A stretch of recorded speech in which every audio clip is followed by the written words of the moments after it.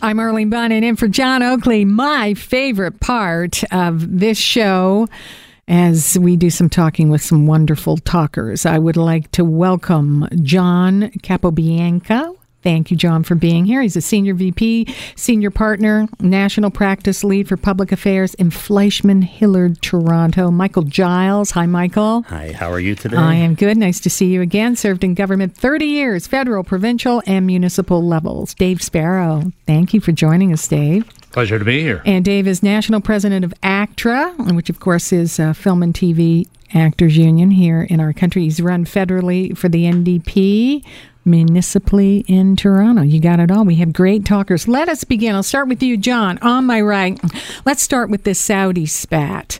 It's a most unusual situation. You know, just a few months ago, it seemed like just yesterday, our prime minister was the toast of the world, Mr. Progressive. And now we're getting a rep for being in these headlines we never thought we would be. It was a tweet, to be fair to this prime minister, that many, even those in the Obama administration, saying we tweeted out very similar things.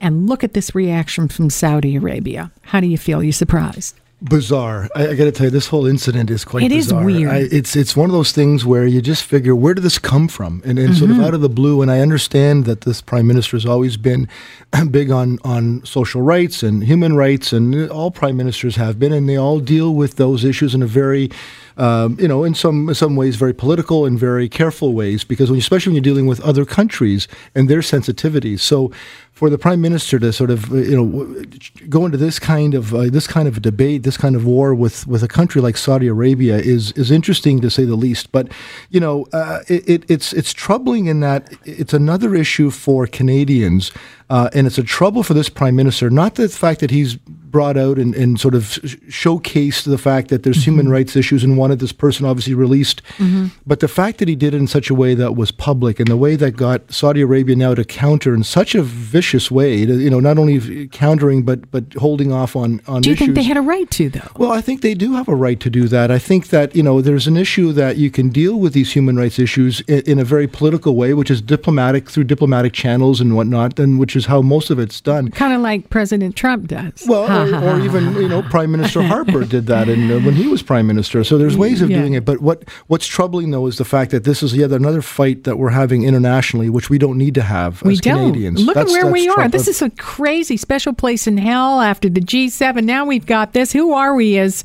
Canadians? Michael Giles, how are you reading this? Something funny going on. I think when we use the word something funny, I think the process is the issue here. And what appears to have happened is that on the weekend in Canada, the Foreign Affairs Minister has tweeted something out.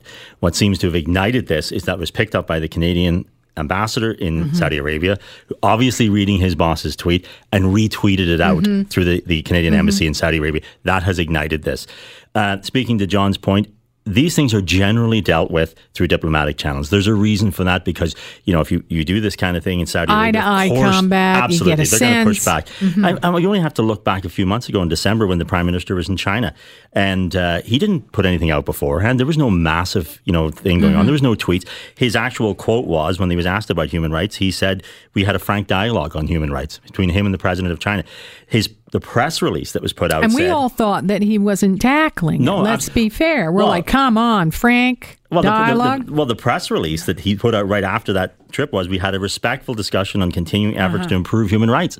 So obviously that was the process. That was the diplomatic channels. Now they've gone into this sort of milieu of throwing this thing out. And frankly, I just think that they had no concept of where they were going on. So you're going to lay a little blame. You want to rally around your country. I'm going to believe in that. Absolutely. But you're going to lay a little blame with our Liberal government here. I think this was something they thought they were going to throw out on the weekend. Maybe they didn't think the Canadian ambassador in Saudi Arabia would put it out.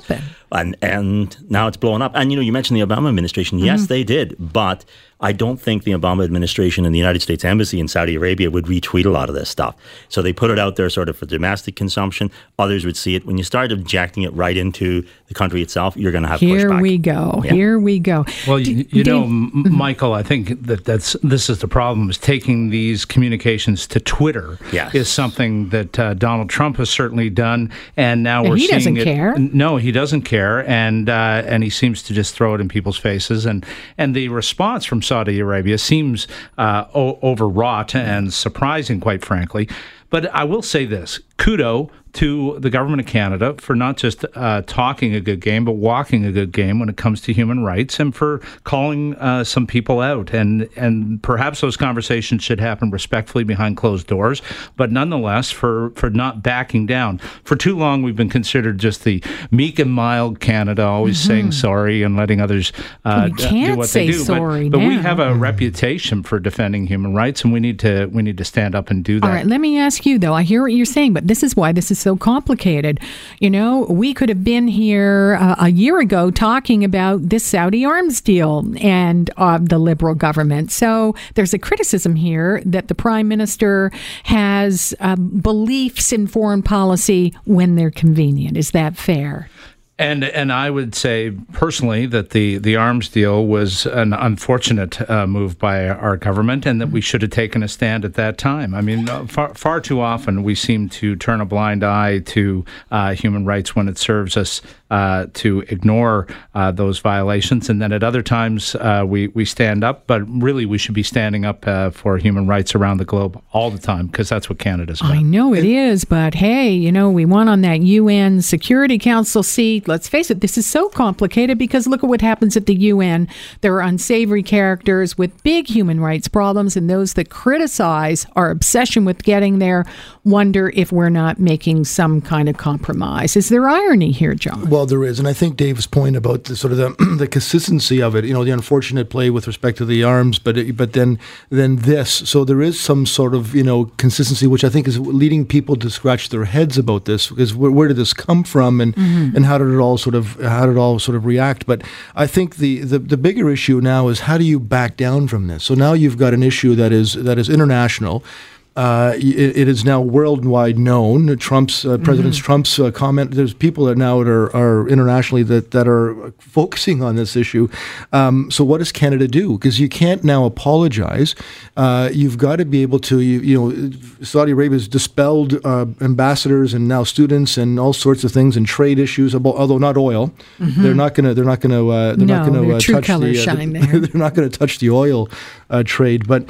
And I think that's where the issue now is. So now all the back-channeling diplomatic plays has to happen, because you can't have Saudi Arabia and Canada angry at each other over this issue. So now, no, on the other hand, though, I mean, Saudi Arabia, they're not a great group over there, and so it's tough, isn't it, Michael? What do you do here? It is, if they made a mistake in diplomacy, clearly when they correct it, they need to do it with such finesse. It is unbelievable. Well, and that's why they've got the United Kingdom, they've got France, and they've got the European Union. Trying to be intermediaries between us. You know, that if this was really about, you know, just human rights alone, and no one disputes the issues with human rights in Saudi Arabia, but for example, why has the government not withdrawn the honorary citizenship of Aung San Suu Kyi after what has happened with the Rohingya in Myanmar?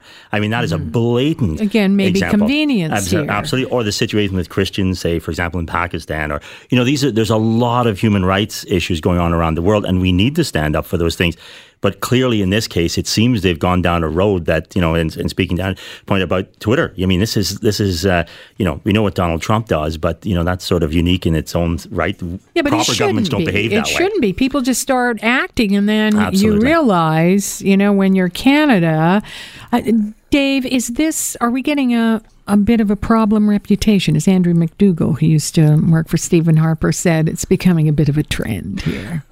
I think one of the exciting things, if I may, is that people are talking about Canada, and oftentimes it feels that we're sort of an afterthought in terms of people's minds. It's true. We don't get a lot of headlines. Certainly in the U.S., we are a lot there now. And we have been getting some headlines, and we've been standing up. You know, I'm a sovereignist through and through, and believe in a strong Canada and CanCon and projecting our culture to the world. And I would say that part of that culture is the way we treat the weakest members of our global society, and certainly Canada has a reputation for standing up for folks and being peacekeepers and all those great things, and we should continue to do that. So I hope they won't back down. All right, we're going to take a break, and we're going to return with our fabulous talkers here. I'm Arlene Bunnan, in for John Oakley. We're going to take a break. This is Global News Radio 640 Toronto.